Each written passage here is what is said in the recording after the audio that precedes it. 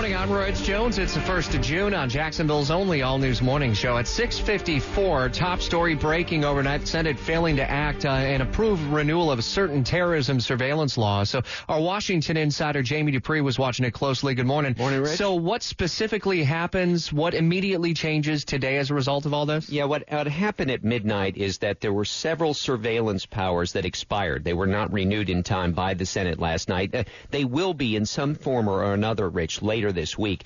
Two pieces of the Patriot Act expired at midnight. One that deals with the bulk collection of records. Remember, that was the most controversial one. It centers on what Edward Snowden had leaked out a few years ago. There was another that deals with roving wiretaps. Also no longer operational, a lone wolf surveillance provision. But many of my colleagues, Rich, have not taken the time to figure out that was not in the Patriot Act. So there's only two things here, actually, from that law. The main player in this drama, Senator Rand Paul of Kentucky, whose allies and his presidential campaign made as much of it as they could. You know what? He's not to blame for the powers lapsing. Part of that blame has to go to the Senate Republican leadership as well. They did leave town before Memorial Day with all this unfinished, and they couldn't get it done last night. So does this mean that until they vote, that the intelligence community, the FBI and others are unable to gather certain information? Everything gets put on pause, at least? In a sense. I mean, look, there's other powers that they can use, certainly, but these three provisions, one on bulk collection,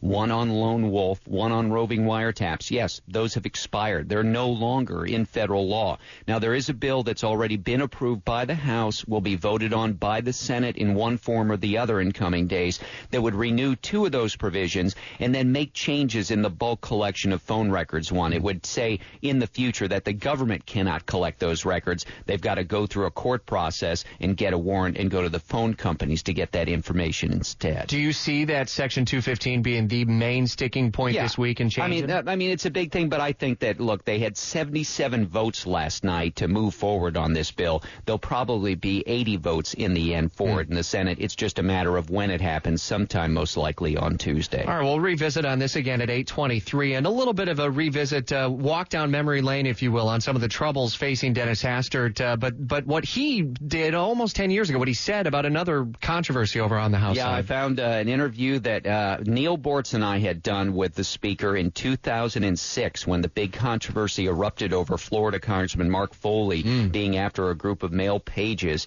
and found the soundbite where Hastert says, well, you know, sometimes you elect people to Congress and there's bad apples. Now you wonder, was Dennis Hastert one of those bad apples? More on that on my blog at WOKV.com. This is the story of the one. As head of maintenance at a concert hall, he knows the show must always go on. That's why he works behind the scenes, ensuring every light is working, the HVAC is humming, and his facility shines. With Grainger's supplies and solutions for every challenge he faces, plus 24/7 customer support, his venue never misses a beat. Call quickgrainger.com or just stop by. Grainger, for the ones who get it done.